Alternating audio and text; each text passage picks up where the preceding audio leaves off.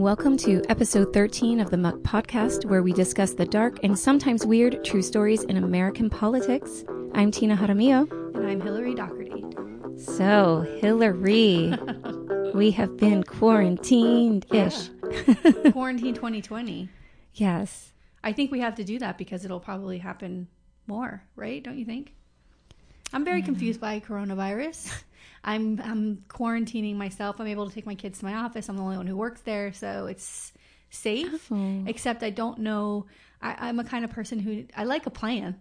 I like a good plan, but there's no end to the plan, right? And so that's what makes me nervous. It's like, oh, well, the kids are going to be out of school until further notice. I'm like, no. I need to have a date. But we don't know because everything's very up in the air, and so it's a little nerve-wracking. It is. I'm feeling a little anxious, and my place of employment actually is sort of an until further notice. We're a month before we return to my place of employment, and my kids are home for a couple of those weeks because their school is closed for 2 weeks.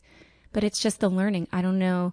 You know, I'm like, well, we're going to still try to do activities. And their mindset is... Oh, honey, no, that's not happening. They're like, it's vacation. I keep seeing posts about, like, here's some websites, some learning websites that are giving free access. I'm like, who's able to get their kids on that? Although the kids are going to be getting schoolwork. So, one of their teachers was like, they need to be doing this every day, not 2 days before we go back to school. Yeah. Like, it's going to be, we're not going to fall behind. And listen, I appreciate this. Yeah. And I think that one of my children will be very good at making sure that happens. The other one, not so much. Yeah. My children's school, next week, they only had, I want to say it was like a day and a half worth of classes anyway, because there were some off days and teacher planning days. And then the week after that was their spring break. Right. So they're not missing too much curriculum, but I'm still going to make them do stuff every day because I know. I'm nervous. Yeah. I don't know what's going to happen to the state testing in the public schools. Right. Because across the state, if different schools are closing at different times, those state tests are a set date. Okay. I don't know if that'll get pushed out. I don't know what they're going to do with that. I don't know what's going to happen on the high school level with the national AP exams. Yeah, everything being shifted. Yeah, I have no idea how any of it's going to work. It's this sort of unknown, kind of play it by ear space. So, girl. But I'm happy for a distraction. So yeah, to be here. Yes. Yeah, and can't wait to hear your story. We're on episode 13, lucky number 13. Okay, so are you ready? I am. Okay, so I'm going to talk about San Francisco Board Supervisor Dan White. Oh. Okay. So this was kind of interesting. I've never been to San Francisco. I'm so dying to go. Yeah, it's just First beautiful. of all, like rice-a-roni, yes. The trolleys. Yes. Lombard Street, the bridge. I wanted to see it all. And I'm going to just say, Grateful Dead. Yes, girl, yes. So I love the whole idea of San Francisco. Even though I've never seen it or stepped foot in there, I just feel like I would be right at home in San Francisco. So, all right. So this is kind of interesting. The early days of San Francisco, American settlers who moved west toward California in the 18th and 19th centuries were largely male prospectors and miners. Events such as California's gold rush created a broadly male society in that region. Romantic friendships were common and often tolerated. Did you know this? Isn't that like that? I had no idea. Yes. As San Francisco was settled, the ratio of men to women remained disproportionately high, resulting in the growth of a culture that was more open-minded towards homosexuality. I love that this is like the historical root of that. Yeah, I thought that was really cool. Yeah. So then, of course, during World War II, San Francisco became a major debarkation point for the servicemen stationed in the Pacific. And then the U.S. military, which was concerned about male homosexuality, had a policy of dismissing servicemen caught in known gay establishments. As many of these men faced being rejected from their communities and families, they chose to remain in the city. The number of men that remained was a significant factor in the creation of a homosexual community in San Francisco, which is kind of very well known at this point. Yeah. But that's how it started. So after the war, the convergence of returning servicemen, significant immigration, liberalizing attitudes, along with the rise of the hippie counterculture, the sexual revolution, and the peace movement growing from opposition to the U.S. involvement in the Vietnam War. And other factors led to the Summer of Love and the gay rights movement, cementing San Francisco as a center of liberal activism in the United States. I love that. I wish maybe in another life I was there. I mean, it sounds like heaven to me. I know. It really does. Wonderful. And I do feel like, because we live in South Florida, and this is a bit of a bubble when it comes to Florida, because Florida is a red state. But down here, I grew up in Wilton Manors, which is a very gay community. I remember when all of the gays started to move in, and we, it just became a gay-friendly city, and is a big deal in Florida if you're in Wilton Manors, if you're gay, because it's a very accepting. You can walk down the street holding hands. And Wilton Manors turned around. Yes. Because there was a time where people were leaving Wilton Manors, and yes, my mother was excited. Yeah. So was I, because I love it's all. I'm all about it. So let's talk about Dan White. So Daniel James White was born on September 2nd, 1946 in San Francisco. He was the second of 9 children. Huge Catholic family. In high school, he excelled in sports and went on to serve in the Vietnam War as a paratrooper. He returned home to work first as a policeman and then as a fireman. So here's his picture. Oh. Handsome. Yeah, it's very 70s. Yeah. I mean, look at that tie. Yeah, very wide. And those lapels. Yeah. Okay. So while on duty as a fireman, White's rescue of a woman... Oh, first of all, I want to say that he worked as a policeman first, and he left the police department after he witnessed a police officer beating a civilian and reported it. And that was a no-go. You don't do that, right? So he left. Good for him. Yeah. And then he went on to be a fireman. So while he was on duty as a fireman, White's rescue of a woman and her baby from a 7th-floor apartment in the Geneva Towers was covered by the San Francisco Chronicle. The city's newspapers referred to him as an all-American boy. Because of his image and this new notoriety, he was encouraged to run for the Board of Supervisors for District 8. And in 1977, White was elected as a Democrat to the San Francisco Board of Supervisors from District 8, which included several neighborhoods near the southeastern limits of San Francisco. So at this time, supervisors were elected by district and not at large, because it was the same thing we talked about with Escambia County, where neighborhoods were being left behind or forgotten. Yeah. And so they broke it up. And a Board of Supervisors is like a county commission. Right. There's a president, there's a mayor, and then there's all these commissioners who represent the districts. So he had strong support from the police and the firefighters unions.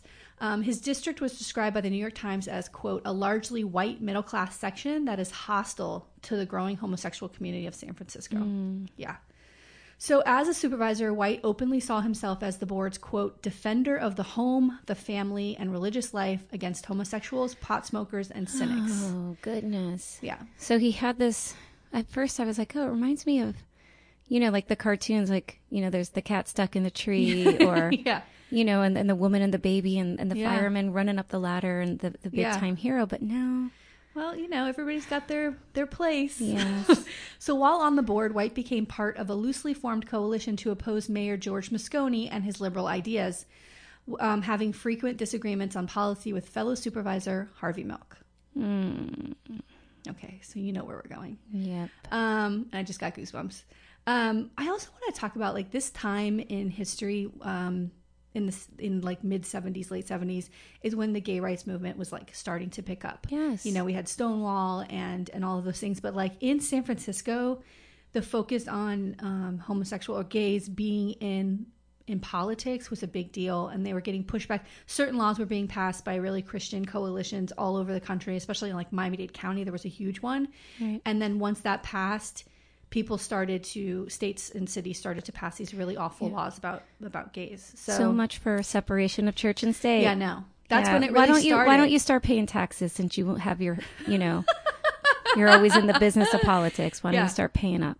Well, and as much as when a movement starts, the gay rights movement, there's always going to be that counter to it that's going to rise at the same time. And so both of those things started at the same time. Okay, so let's talk about George Moscone. George Moscone was born and raised in San Francisco. He was a lawyer, and before becoming mayor of San Francisco in 1975, he was a California state senator. So let me show you his picture. All these pictures will be on our Instagram. Oh. Yeah. Yeah, it's a nice picture. I like the books in the background. Yeah. I'm smart. Yes, I read. very scholarly. Yeah. So as a senator, he was an outspoken supporter of gay rights. He, along with Assemblyman Willie Brown, sponsored a bill to repeal California's sodomy law, which is the law that they used to arrest a lot of gay men. Oh, my God. So they wanted to get rid of that. He also sponsored a bill to legalize abortion in the state of California that was signed by by then Governor Ronald Reagan. Ooh.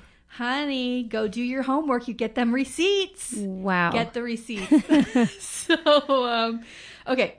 When Moscone won the mayoral election in 1975, his opponent, John Barbagaletta, accused Moscone of election fraud. Now, I'm only bringing this up because I know that you will love this. And we are on the same page, and you will love this whole little bit, even though it kind of goes off track, but a little sidebar, but it's good. I can't wait. So Moscone ran a grassroots mayoral campaign, which drew volunteers from organizations like Glide Methodist Memorial Church, Delancey Street, which is like a rehab center, and the People's Temple, which was initially known as a church preaching racial equality and social justice, but turned into a fanatical cult. I was going to say People's Temple. Is that the Jim Jones? Honey. Oh. I know. Look, I can't. This whole story is so fucked. So for the rest of his life, Barbagaletta maintained that the People's Temple had committed massive election fraud on behalf of Moscone by busing people in from out of town to vote multiple times under the names of deceased San Francisco residents. Which, by the way, later on, after the Jim Jones thing, there was people who were in People's Temple that confirmed that this actually did happen. They were, yeah. The People's Temple also worked to get out the vote in precincts where Moscone received a 12-1 vote margin over Barbagaletta. After People's Temple's work and votes by Temple members were instrumental in delivering a close victory for Moscone, Moscone appointed Temple leader Jim Jones as chairman of the San Francisco's Housing Committee. Oh, dear God. Or Commission. I completely forgot about that. So if you aren't aware of Jim Jones and the People's Temple, Jones eventually moved his people to Guyana and founded Jonestown, which they called a, quote, agricultural project. But like most cults, they were paranoid motherfuckers. Yeah. And on November 18th, 1978, 918 people died at Jonestown after drinking poison Kool-Aid because they thought the government was coming to get them. It's so hard. It's horrific. Children. If you watch the documentary and they put stuff in the baby bottles. Yeah. And so when people say they're drinking the Kool-Aid, like that's based off of this. Yes. Okay, so don't drink the Kool-Aid. Yeah, no. Talking to you, MAGA folks. Talking to you. So as mayor, Moscone was the first mayor. Moscone was the first mayor to appoint large numbers of minority groups, including gays and lesbians, to influential positions within San Francisco. Okay, so Harvey Milk. Now listen, I'm going to touch very, very loose, like a little bit in Harvey Milk. I could do an entire episode. Yes. I'm obsessed with Harvey Milk. I'm doing research for this. I've watched so many speeches by Harvey Milk and like have been moved beyond I can ever imagine. But I can't get into all of it. Right. Maybe down the road, 20 or 30 episodes from now, I'll just do Harvey Milk just to talk about how fantastic he is, but I can't go into the whole thing. So Harvey Milk was born in New York and served in the U.S. Navy during the Korean War. When he returned home, he graduated college and he worked as an investment banker on Wall Street and a statistician for an insurance company. His relentless pursuit for attention led Milk to be dismissed as a publicity whore by many, but he knew the root cause of the gay predicament was invisibility. So the thing about Harvey Milk was this. He was in the closet for a long, long time. He hid it from his family. He thought it was like going to kill his mother if she knew.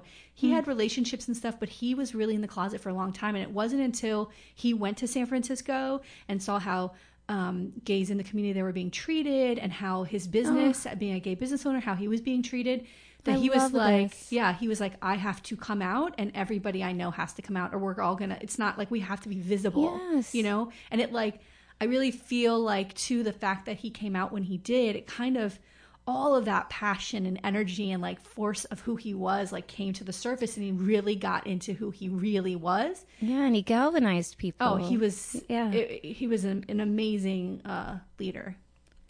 Okay. So in 1972, Milk moved to the Castro, the heart of San Francisco's gay community, where he ran for office twice before being elected to the Board of Supervisors in 1977. So here's a picture of Harvey Milk. Oh, I love it. Yeah. Love it. Yeah. Milk was the first openly gay man to be elected official position in any significance in America.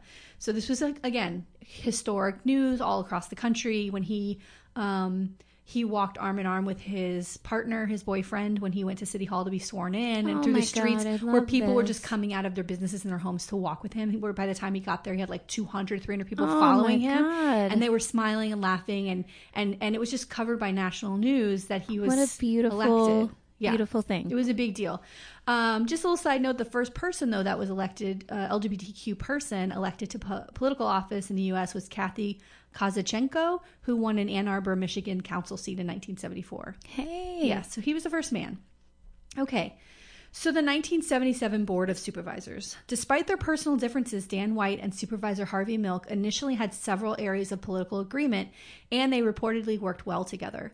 Milk was one of three supervisors invited to the baptism of White's newborn child shortly after the election. Wow. And White had also persuaded then Supervisor President Dianne Feinstein, to appoint Milk chairman of the Streets and Transportation Committee. The Catholic Church proposed a facility for juvenile offenders who had committed murder, arson, rape, and other crime in Dan White's district in April of 1978. White was strongly opposed to this. He did not want it in his district. Milk supported the facility, and this difference led to what would become the major conflict between these two. Okay. But White held a mixed record on gay rights issues. He opposed the Briggs Initiative, which I'll tell you about in a second, and he voted against an ordinance prohibiting anti-gay housing and employment discrimination. So, you know, he was all over the place, you know, but he still felt like, I mean, he was a very frustrated man. So the Briggs Initiative was a piece of legislation in the California Assembly that would prohibit gays and lesbians from teaching in schools. And he was for or against this? He was against it. He opposed it. But he was for the housing. Right. Okay. And then John Briggs, the legislator who proposed it, was trying to capitalize on the anti-gay wave from Christians, because in private he was telling people he has nothing against gays. It was like they were watching these things happen all over the country, and there was certain politicians who weren't anti-gay but were just like, oh, I could get all these Christians behind me, so I'm just going to propose this piece of shit bill or support. Yeah, and it was called Prop 6 on the vote. It did end up failing, but Harvey Milk would go out all over the state and scream about this bill, and it was telling gays, you have to come out of the closet because they're going to make sure we cannot get jobs, so we can't, you know what I mean? He's like, you have to come out. Crazy. I know. So while on the board, Milk sponsored a civil rights bill that outlawed discrimination based on sexual orientation, which ended up being a huge deal for the country. Other cities started to follow that, and Dan White was the only supervisor to vote against it, because once. So now he's being petty. Yeah. And once Milk was okay with that facility being put in his district, White was like, I'm not helping you with anything. And then they clashed over everything. And White clashed with a lot of the members of the board, because there weren't a lot that were conservative like him. They were mostly liberal, you know? Okay, wait, let's get into this. So then on November 10th, 1978, White resigned his seat as supervisor. The reasons he cited were his dissatisfaction with what he saw as the corrupt inner workings of San Francisco's city politics, as well as the difficulty in making a living without a police officer's or firefighter's salary, jobs he could not hold legally while serving as a supervisor. Okay. Impossible to support his family on the meager supervisor salary of $9,600 a year, White had opened a baked potato stand at one of the piers, which failed. That's so random. A baked potato stand? I mean, he was trying to do anything just to make money. Who's going to order baked potato by the pier? I don't know. Look, what about fish and chips? That sounds good. Something else, but it's so odd. I know. But even at one point, Harvey came to him and was like, hey, you know, let's try to work things out. And he was like, oh, you must need something from me. And Harvey Milk was like, yeah, I want you to vote for the civil rights ordinance that I'm trying, you know, to pass. And he was like, okay, let's work it out. I'll vote for that if you propose that we get a raise in our salaries. And he's like, dude, we are going up for reelection. Harvey Milk's like, I can't do that. We'll never get reelected. And he was like, I guess we're out of luck.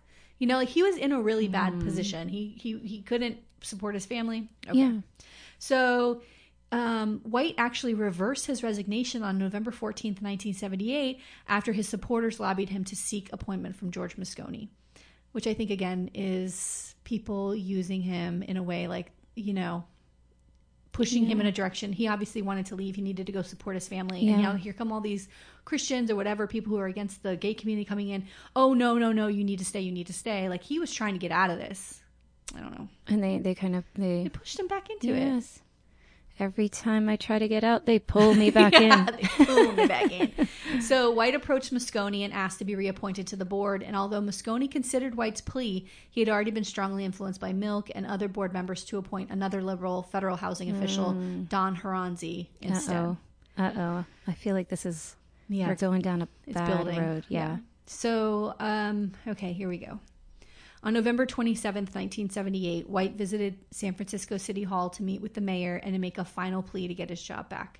He arrived that day by climbing through a first-floor window on the side of City Hall, carrying a loaded gun and 10 rounds of ammunition. Oh, no. So by entering the building through that window, White was able to circumvent the recently installed metal detectors. Now, those metal detectors were put in because Harvey Milk's life was being threatened so much from everywhere. He was getting letters from everywhere saying they were gonna kill him, and so they put those in there so that he could stay safe. And here's this guy now climbing through like this basement window or something to get in, which a lot of people apparently knew that window was always open. It was like well known in City Hall, and so that's what they probably never thought. Like one of us is going to use like somebody it. who knows it's open. So after entering Moscone's office, White pleaded to be reinstated as supervisor, but Moscone said no. Uh-oh. White then killed Moscone by shooting him in the shoulder, chest, and twice in the head. Oh my God. He reloaded his weapon and walked to the other side of City Hall to Milk's office, fatally shooting him 5 times. The fatal 2 shots fired with the gun barrels touching Milk's skull. Oh my God. Yeah. I mean, that is so incredibly And the deliberate. coroner later said that if those 2 men hadn't been shot in the head, they probably would have survived their injuries.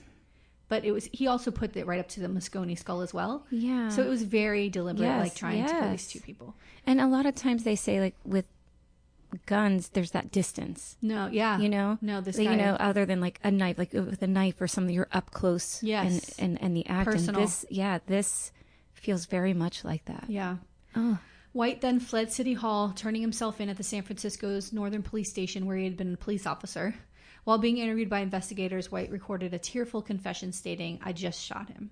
Like there was... But it was premeditated. Totally. Yeah. I mean, come on. You went through the window, bro. Yeah. What are you doing? Yeah. What is that? So, okay, the trial, which was a shit show. Oh, God. At the trial, White's defense team argued that his mental state at the time of the killings was one of diminished capacity due to depression.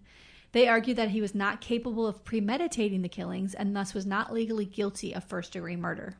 But I feel that if you are climbing in through a window, that you are avoiding detection, that you are of sound mind, that you are capable of making decisions. And reloading the gun, the gun. Yeah. You know, that's... I know.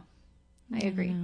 So forensic psychiatrist Martin Blinder testified that White was suffering from depression and pointed to several behavioral symptoms of that depression, including the fact that White had gone from being highly health conscious to consuming sugary foods and drinks. And this is what is now known as the Twinkie defense. I don't know if you've ever heard that. This is This is stupid. It's stupid. And they never actually talked about him eating Twinkies, but it was just this like sugary food. Like he was high on sugar basically and like out of his mind. God. Yeah, that's what it was called. Okay. So when the prosecution played a recording of White's confession, several jurors wept as they listened to what was decided or described as a quote, a man pushed beyond his endurance. Yes, but that's not an excuse to kill people. Right. Oh, please. I don't know how this ends. Oh, girl. Oh, God. I know. Oh, my God. The jury found White guilty of voluntary manslaughter rather than first-degree murder. Outrage within San Francisco's gay community over the resulting 7-year sentence sparked the city's, quote, white night riots. General disdain for the outcome of the court case, though, led to the... 7 years. I know. General disdain for the outcome of the court case led to the elimination of California's, quote, diminished capacity law. Because that's basically what they were using. Like, I was out of my mind and I wasn't able to. Oh, my God. And I wonder if...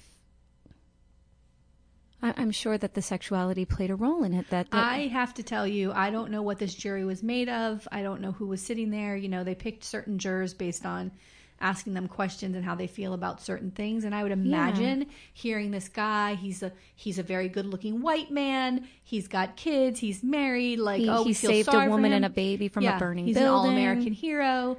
And, you know, I think that he's crying, God forbid a man shows his emotions, and all of a sudden we're like, oh, he identified a feeling, like, so we start feeling bad for them.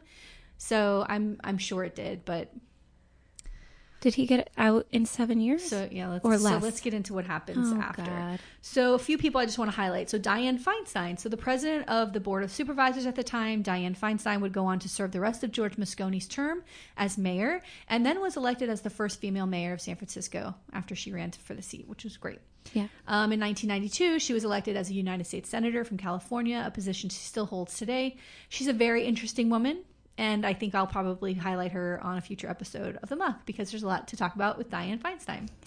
Okay, Dan White. So Dan White served 5 years of his 7-year sentence at Soledad State Prison and was paroled on January 6, 1984. Fearing White might be murdered in retaliation for his crimes, California state corrections officials secretly transported him to Los Angeles where he served his year's parole. At the expiration of that year, White sought to return to San Francisco, and then Mayor Dianne... Are you serious? Yeah. What balls? I mean, well... Mayor Dianne Feinstein issued a public announcement of his plans and a statement formally asking White not to return. White did move back to San Francisco anyway and attempted to rebuild his life with his wife and children, but it didn't work out. And then on October 21st, 1985, less than 2 years after his release from prison, White committed suicide by carbon monoxide poisoning in his garage by running a garden hose from the exhaust pipe to the inside of his car. Oh, my God. White's body was discovered by his brother shortly before 2 p.m. on the same day.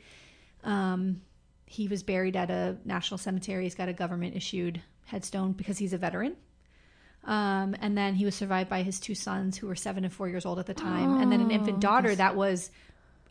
happened, but he was in jail. One of those conjugal visits. They had a daughter. Oh, dear. Yeah. Oh, my God. And he was young. He was in his 40s still when this happened. I mean, it's a terrible end for him, but I mean, why go back to San Francisco? Why not just excise yourself from the whole situation if you're going to rebuild? I mean, he should be in jail for life. Yeah. He shouldn't have got out. Right. And his wife shouldn't have a conjugal visit with him. He's a murderer. That's true also. I mean, what are you doing? I don't know. What message are you sending your children? Listen, it's decisions people make. I don't, maybe I had too many Twinkies, but I don't understand. I'm confused. I'm confused. I had too many. Can you imagine? No. Twinkie company must have been like, wait, what? No. Keep eating the Twinkies. What are you people doing? Girl, you're not going to get me to stop eating Twinkies. Okay. George Moscone. So the Moscone Center, San Francisco's largest convention center and exhibition hall, and Moscone, a recreation center, are named in his honor. Moscone and Milk also have schools named after them. The Moscone, George Moscone Elementary, Harvey Milk Elementary, and Harvey Milk High School. Moscone's main political legacy is his opening of San Francisco City Hall to be a more diverse and inclusive place with political appointments that represented the full spectrum of the population, including minorities and the growing gay community. That's so lovely. It is. Also, when Harvey Milk was elected in that commission, there was a single mother who was elected as well, and an Asian American man that was elected. A black woman was elected. It was like the year of like all these amazing people being elected to that board. Yeah.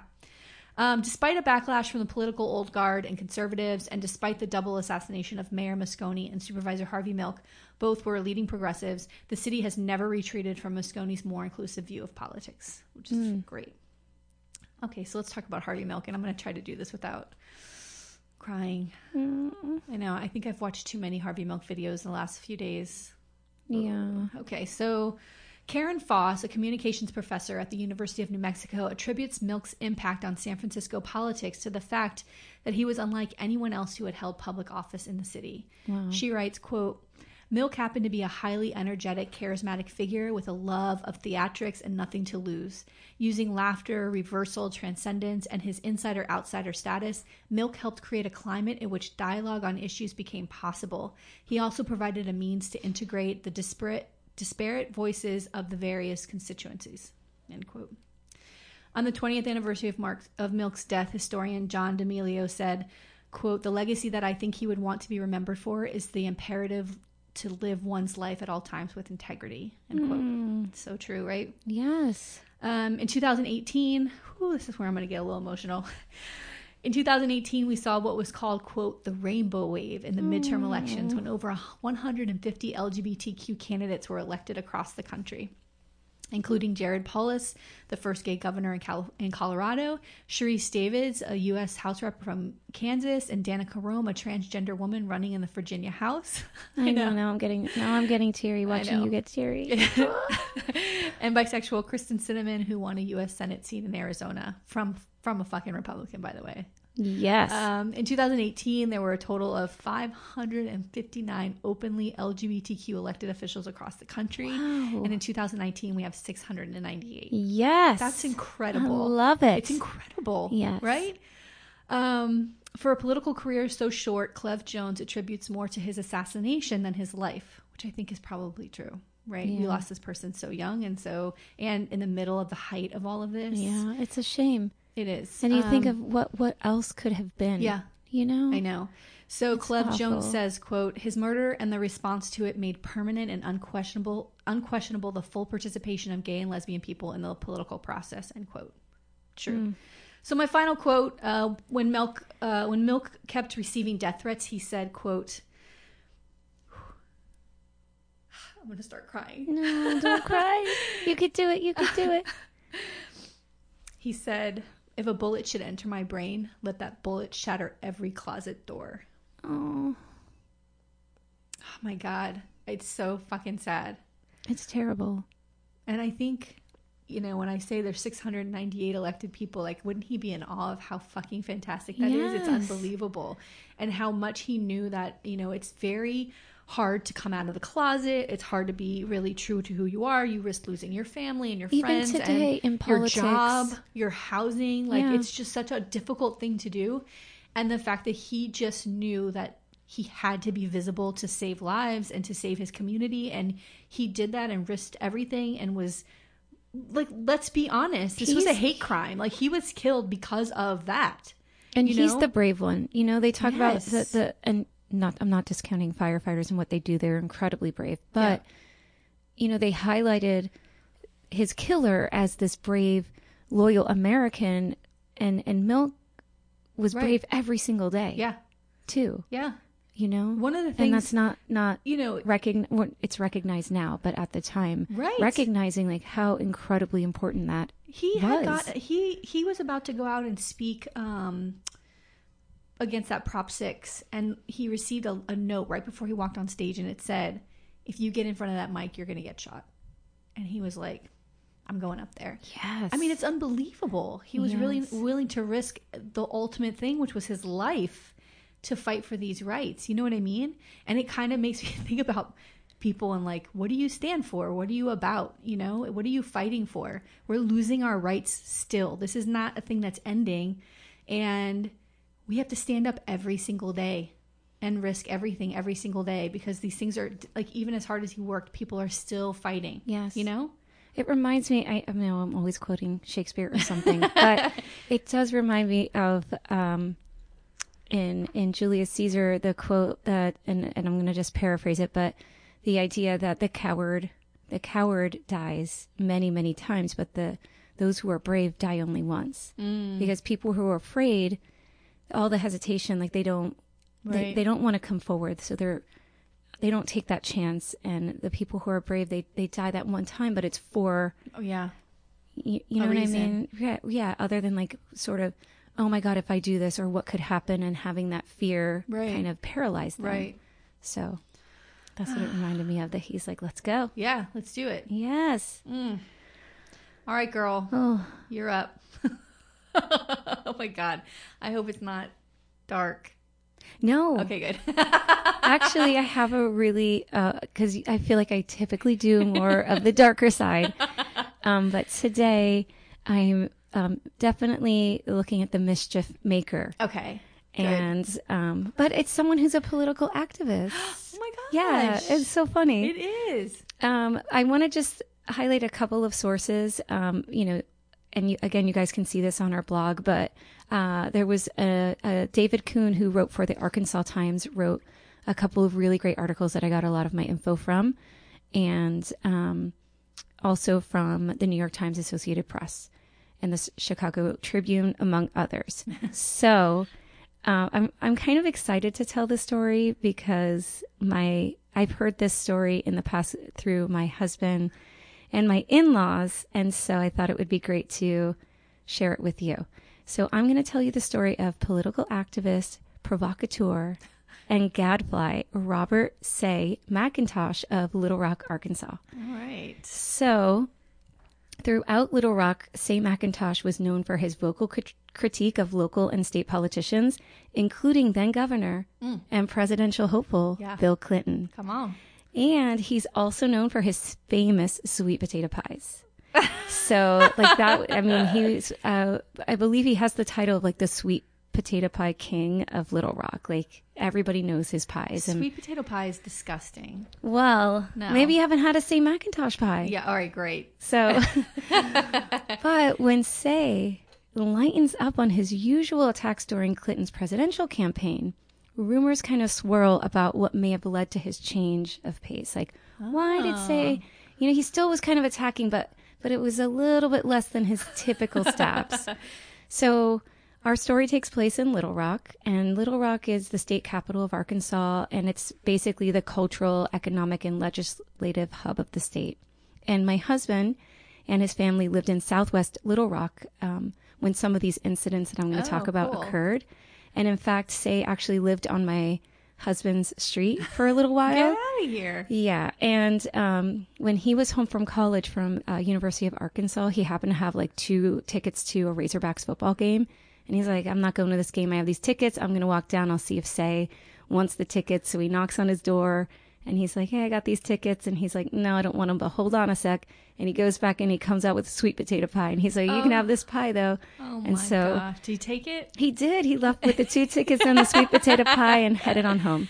Oh, he doesn't sound like he sounds like a nice neighbor. Yeah. All right. I mean, my father-in-law, they're all, he definitely was a character. Yeah. And he does some kooky things. Okay. So, what did Say allegedly do? Like, sort of what was the big thing that people kind of talked about? So allegedly, again, I'm going to say it. All right. He made a deal to stop reproaching Clinton during the federal election campaign season in exchange for his son's pardon from jail. Ooh.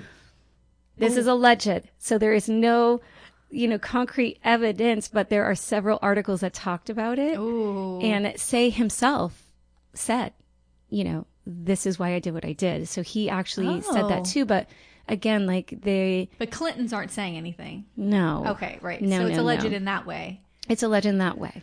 Okay. So now before I want to get into the details of that allegation, I want to give you a little bit of background on Say. Please, I'm dying to know. And you guys that are listening, you need to go to some of the sources that I have, especially the David Kuhn articles, because they really outline like year by year what this guy has done throughout the community. And he's really an interesting guy. And I'm just going to highlight some of the political antics, but he did have more than the things that I'm going to touch on for today's episode. So as I said earlier, he was a rabble rouser. And there's a quote from Socrates that I feel like is really appropriate. And the quote is, I am that gadfly which God has attached to the state, and all day long and in all places am always fastening upon you, arousing and persuading and reproaching you. And that was Say. Like, he was like always there to call out the governor and other people for like what they were doing. And he would post these flyers all around town. It's like pre-internet. But the flyers they're so great. And I will show you when we get into it a couple of those pictures. So Say began his career as a restaurateur known for his sweet potato pies. And he parlayed that into his activism. So, for example, in 1980, when then Governor Clinton raised license plate fees, I believe he like almost doubled them. He started selling sweet potato pies to raise money so he could protest and like go after Clinton for doing this particular thing. Wow. At that time, Say also happened to run for lieutenant governor, but he lost. He once attempted to chop down a tree planted on the Arkansas Capitol in honor of Martin Luther King Jr. And this was in front of the press. And he said, no black man was invited to be present for the tree planting. I'm cutting it down till blacks are invited to be part of the political process in Little Rock. What? Yes. So he was, as a black man, he was like, we're not being recognized and you're planting this tree, but no one was invited. So down the tree goes. Did he cut it down? He didn't. He got stopped. But later on, the tree was chopped down like in his honor, like in the middle of the night. People were like, we did this for Say. Like it's crazy. God. It's crazy. Somebody better chop down a tree for me, God damn it. Oh my God. So another time he dressed like an impoverished person to draw attention to the lack of empathy for public alcoholism, like affecting the homeless. So he dressed like a bum and he was like on the street, like just acting out to like show people like we need to care about this issue. Another time he was upset about like an alcohol business being put near his restaurant. So he dumped like a bunch of empty alcohol bottles like in the middle of the parking lot. Like he just did like wild antics throughout. But it's also the kind of antics that somebody comes up with in their house by themselves. Yeah, it's not like this is a planned thing. No. It's like, I know what would be great and it only really makes sense to him and nobody else. Everybody's like, okay, let's go watch this guy. Yeah. So according to David Kuhn's article in the Arkansas Times, McIntosh once endorsed Ralph P. Forbes, a neo-Nazi, white supremacist, and KKK supporter, for lieutenant governor. What? I know.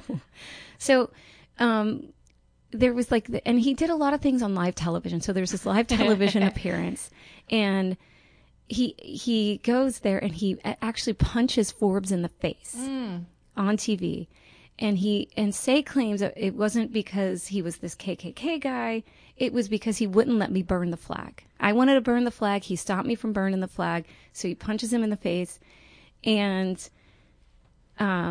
later on, he gets brought to trial for, assaulting Forbes. Right. And he's like, Forbes, listen, this was a publicity stunt. You guys hired me to do this. Oh, my God. Admit to it. And he says that it was to garner sympathy. Like, if I, as a black man, hit Forbes, then white racists will be like, oh, my God, we got to go out and vote for Forbes. Right. That's what Say was saying in court. Like, this was part of this deal. And a friend even noted that he would get paid, that Say would get paid to cause, like, hullabaloo everywhere and draw attention to candidates that he supposedly opposed. But in the end, after that court experience, he ends up losing. Of course, he had to pay $500 and had a 30-day suspended sentence. He's like a real-life internet troll. Yes. Come to life. Yeah, walking the street. This is random. Yes, from like the 80s through the 90s. Wow. During a fundraiser at then Governor Frank White's mansion, where then Vice President George Bush would be in attendance, McIntosh shows up in this like ridiculous outfit, ready to disrupt the event and give a speech. He had asked permission. He bought tickets to the fundraiser and he asked permission, like in writing, I'm going to come to the fundraiser, but I want to talk. And the people there are like, no, like, what are you going to say? We know that you oppose Governor White. Like, why would we give you the podium? And so he shows up and he was refused entry. And security and those in charge were like, no, he is here to deliberately disrupt the event, to garner attention for himself. Like, you're not coming in. And he was escorted off the grounds and arrested. And then he tried to sue, claiming that his removal was discriminatory in nature. Like, it was, like he was this. Black? Yes. And they were like, no, and it didn't go through. So he loses that case as well. There's a few court cases with this guy. This is my favorite. This one that I'm about to tell you now is my favorite thing that he did. So, same Governor Frank White that he was, constantly fighting with. He shows up on Frank White's lawn, the governor's mansion, cross, and he crucifies himself. He straps himself to a cross. Tina, stop. I swear to God. This is some bullshit. No, straps himself to a cross. And claiming that it was an anti-racism demonstration, and he protested the governor's refusal to meet with him. But he wore thermal underwear on the hottest day of the year as he's on this cross because he thought it would soak up his sweat. and he ends up having like heat stroke. I was gonna say, I thought you could say his pants fell. No, Oh my he ended up in the God. hospital. What in the fuck? He ended up in the hospital. He's obviously not married because his wife would have been like, bitch. No, he's married. No, He's no, come on. No, he's She's married. got no say in this at all. No say for say. So, wives do not play like this. oh my God. Oh, you're going to go crucify yourself? No, Yeah. I don't think so. So he ends up back like a couple days later, and people like sort of take shifts. What? And then the governor ends up meeting with him, but the governor's like, I didn't meet with him because of all of this. Like, I was going to meet with him anyway, but please. Yeah, you're feeding into this. What are you doing? Yeah, bad so- advice. Bad advice. And then he tried a similar stunt with the sheriff, and he wanted to protest the treatment of blacks by the sheriff's Oh office. my God. All of his intentions are good, right? He's Well- got these wonderful intentions that there are like these discriminatory things happening in Little Rock, but he's going about it Yeah, listen. maybe the wrong This is way. not. Take a beat. Take a breath. Yes. Hold on a second. You know, there's ways to do it. You can be reasonable and be intelligent, talk in a Yes. way that is not going to, you don't have to have these antics Yes. to get people's attention. This was his thing. So he shows up with the cross at the sheriff's office, and the sheriff comes out with a chainsaw, and he's like, all right, I'm out of here. Later.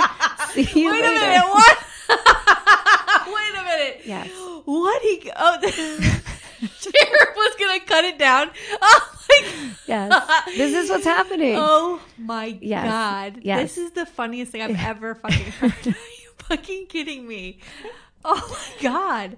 He brought chainsaw out. That's how you're supposed to be though. You've got to deal with crazy people with crazy. And it's funny because I was reading some stuff, and that the sheriff at the end, like when they've asked him, like, oh, what do you think about Say? Like years later, and he's like, no, he's like, I think he's a good guy. At the end of the day, like I have no ill will. Like I know he did all this stuff for years against me and other people, but he's a good guy at heart. Yeah, and yeah. So he really never said anything bad about him, which I thought was interesting. Oh, so how does sort of all of this and like this, how does Clinton sort of fit into this? So just like he went after Governor Frank White when Clinton was governor, he sort of did the same things. He would put these posters all over town. Sometimes they were about Clinton. Sometimes they were about, addressing blacks, saying like you got to stand up against like the things that sort of the whites in power are doing and all of this other stuff. So he was this thorn in Clinton's side throughout his gubernatorial appointment and during the early part of that first presidential campaign. So some of the flyers that he would put up accused Clinton of infidelity. Oh. Now, let's say maybe not. He maybe wasn't that wrong. Well, I'm putting it out there. Looking What? back, 2020 vision, looking back. I don't have any idea what you're talking about. Yes. So not only did he accuse Clinton of infidelity, but he also accused him of fathering an illegitimate child named Danny Williams, which after a DNA analysis has been proved false. Okay. So those allegations I never even heard that before. were like in the Arkansas world, were swirling around Clinton, and finally he's been cleared of that. But the flyers followed into Clinton's first presidential campaign, and here's a line from one of these flyers.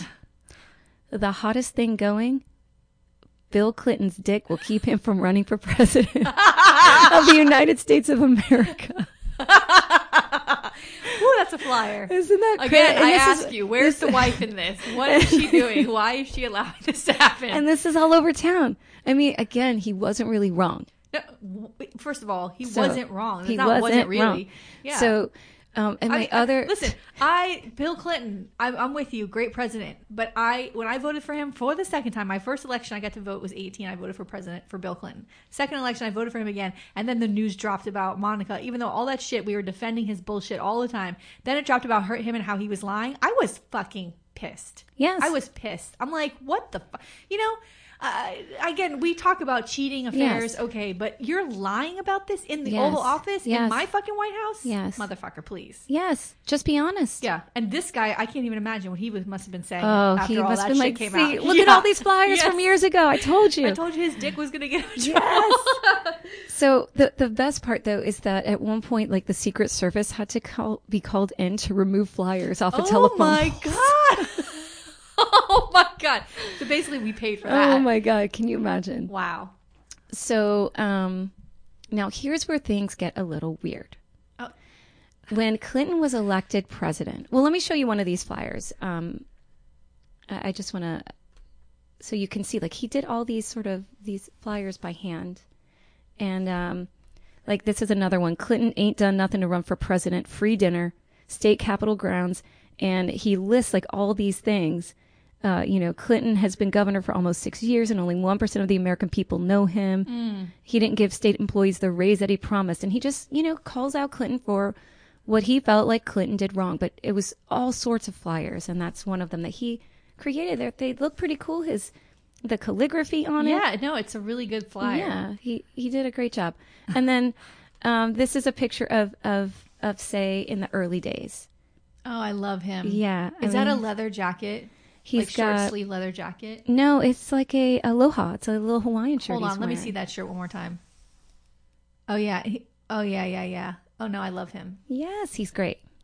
Oh my so God, super dude. cool. Yeah. So when Clinton was elected president, Arkansas's new governor, who was then elected, was Jim Guy Tucker, and Jim Guy Tucker left for a couple of days to attend the inauguration of Bill Clinton in Washington. Okay. So while he was gone for a couple of days, the state Senate's president pro term, Jerry Joel, he was working as acting governor. It was 2 days. Okay, yeah. 2 days. Yeah.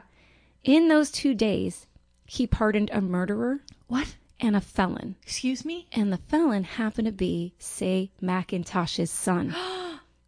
What? And so people are like, what in the hell is going on? Like, why did this happen? Yeah. So I just wanted to tell you the son's charges, like a little brief overview. He was in jail. He was sentenced to 50 years in jail because he was caught trafficking 4.5 pounds of cocaine from California to Arkansas. Oh, God. So that happened about 6 years prior to the pardon. So he was in jail probably not even quite 6 years. Right. And he's, boom, pardoned, out on the streets, like, done. And people flipped out. And later on, Say tells the press that in exchange for limiting his attacks on Clinton, including the story about the alleged illegitimate child, his son would be pardoned. So he actually takes Clinton to court because he says that Clinton said to me that I would get X amount of money, that he would pardon my son, and he didn't follow through on any of that stuff. And then the court case kind of like disappears. Huh. And he was friends with Jerry Joel. And so now they're saying, well, maybe Jerry did this as a favor for him, like out of that friendship. I just don't see this. Other people said that Clinton maybe did have something, allegedly, that, hey, here's the plan. Like, I'm going to be in office. This new guy's going to come in. We're going to let this third guy sort of distance ourselves do this. But it's just very odd that in a 2-day period, one of the guys that gets pardoned is Say's son. I mean, it's weird, but I don't see this fucking shit stir with flyers. You're going to, unless he hit on something like that Mel Gibson conspiracy movie where he's like, one of my conspiracies hit, but I don't know which one it is. Like that movie, like, unless he really hit something that was so damaging. But I can't imagine even giving a little ounce of credence to like this guy who just shows up. He's like a shit stir. Like why would you do something like that for him? It just is, because everybody's going to know. It's not like it's private. It's public. Everybody's going to know you pardoned him. Why would they do that? Well, but then Clinton didn't pardon him. The governor didn't pardon him. It's this other guy. And then it's going to be like, well, they're friends. So what about, do you know anything about the murderer that he let out? I wonder if there was any connection, if they had any connection with that guy. Not Say, but anybody else that guy was friends with. That I don't know. Yeah. So weird. But as a result, like everybody was up in arms, and the legislator ends up developing new rules to prevent this type of thing from happening again. Like if you're in for a couple of days, like you can't do this type of ruling. When the substitute teacher's here, you don't pass everybody straight A's for the quarter. I mean, what the fuck? It's crazy. No, that's crazy. Isn't it wild? Yes. So again, it's all alleged, but people, like, there's these rumors about, like, why did his son with a 50-year sentence happen to get pardoned in this little window? Yeah. It's just odd. So we'll never know, right? Wow. So, but Say did in that court case say that Clinton said that he would do that, but that he didn't follow through. So then I don't know if somehow he got this other guy to do. I don't know. Yeah. But ultimately, Say's zany antics and penchant for drama, they've made him this legendary character. Yeah. And I do like to have my little points of interest. So I really wanted to make sure that I highlighted that outside of his political activism and hijinks, he was a really, really generous and giving person. So Say, often to the detriment of his own business, would provide food for the poor on holidays. Like he once prepared a free Thanksgiving feast for 500 people who needed food. Holy cow. Yes. He also provided toys at Christmas, again at his own expense, to kids in low-income areas, and he became known as Little Rock's Black Santa. And he would like go like secretly to people's houses and leave gifts for kids. I mean, what an incredible thing to do. That's amazing. And he was named Arkansas Man of the Year for his work as Black Santa once. Wow.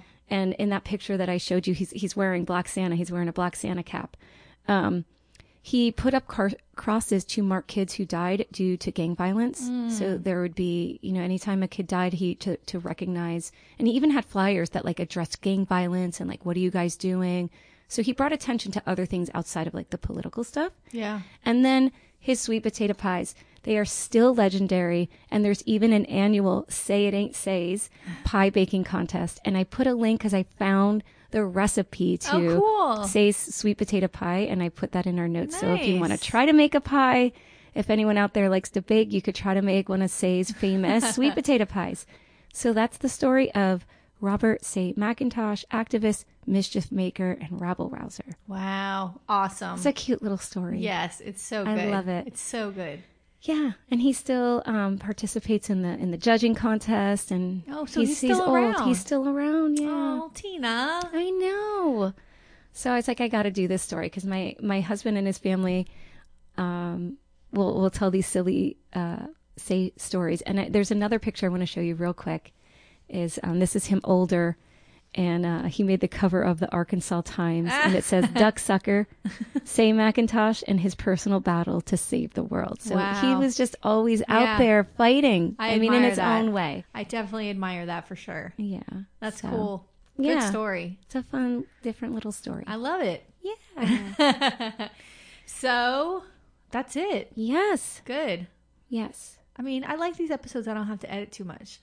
Yeah. I feel like we're running through them, and we're able to like get it done without having to edit things out that we don't want people to hear. Yes. It's good. We're becoming very professional. We are. We got to turn it into Do Re Mi. I hear you. I don't know how to do that, especially in the time of a pandemic. Well, this is the time people need to listen. They got to have something to do. You're right. Do you have a favorite podcast that you like? Well, of course, My Favorite Murder. Oh, yeah. We're big fans of My Favorite Murder. I love My Favorite Murder. And, I mean, that's my numero uno. Yeah. But I love listening to a slew of true crime stories. Yeah, me too. So. I was thinking that I like the ones that are like I like ones that come out every week, but I also like ones that are just like this many episodes. Yes. So those are really good. There's one called The Ballad of Billy Balls. Have you listened to that? Oh, no. It's really, really great. You got to listen to it. It's about a person who grew up in New York, like kind of like with a single mother who was the mother was like not really involved too much. Like this kid was on their own, and like running the streets on their own or whatever. But the mother was just really out of her mind because she had lost her boyfriend at like 20 years old. He was shot by the police, and the mother always insisted their entire life that the boyfriend was killed by a cop, and that it was out to get him and all this stuff. So the whole podcast is about finding out what really happened to Billy Balls, and it's really good. And it's at the time in New York when it was like the Village, and so it's awesome. Oh, I'll have to check it out. And there's an end. You know what I mean? Yes. Like there's an ending to it. And yes, the person that does it, I think it's Io Tillett is his name. He's transgender, and it's fantastic. So you gotta listen to it. Ballad of Billy Balls. I just finished it and I loved it. Oh, I can't wait to check it out. Yes, I loved it. Yay. Yeah. So that's it. I mean, yes. Back to quarantine. Yes. Please get out of my house and stop giving me the coronavirus. Okay. I'll be sure. I'll be sure not to cough on the way out. And everybody take care of yourselves. Stay sane. Send us messages on Instagram. Yes. Like, send us videos. Maybe we'll get on Instagram and just say check in and see how everybody's doing. Yeah. But it's so good to talk to you again and see you, and we'll see each other again soon. Yes. Next week we'll keep our social distance. Yes. Hopefully everybody still be healthy then. Yes. So I think so. Yes. Wash your hands. Share a roll of toilet paper with your neighbors, and have a good week. Yes. All right. I'll talk to you next week. Bye. Bye. If you want to see any photos or take a deeper dive into our stories, please follow the episode notes on our website, themuckpodcast.fireside.fm, and be sure to follow us on Instagram and Facebook at The Muck Podcast. To support the Muck Podcast, please visit our Patreon page. We have 3 levels of support and different goodies for each level: Muckraker, Policy Wonk, or Bleeding Heart. We can't do it without you. Music for the Muck Podcast written and performed by Sean Doherty.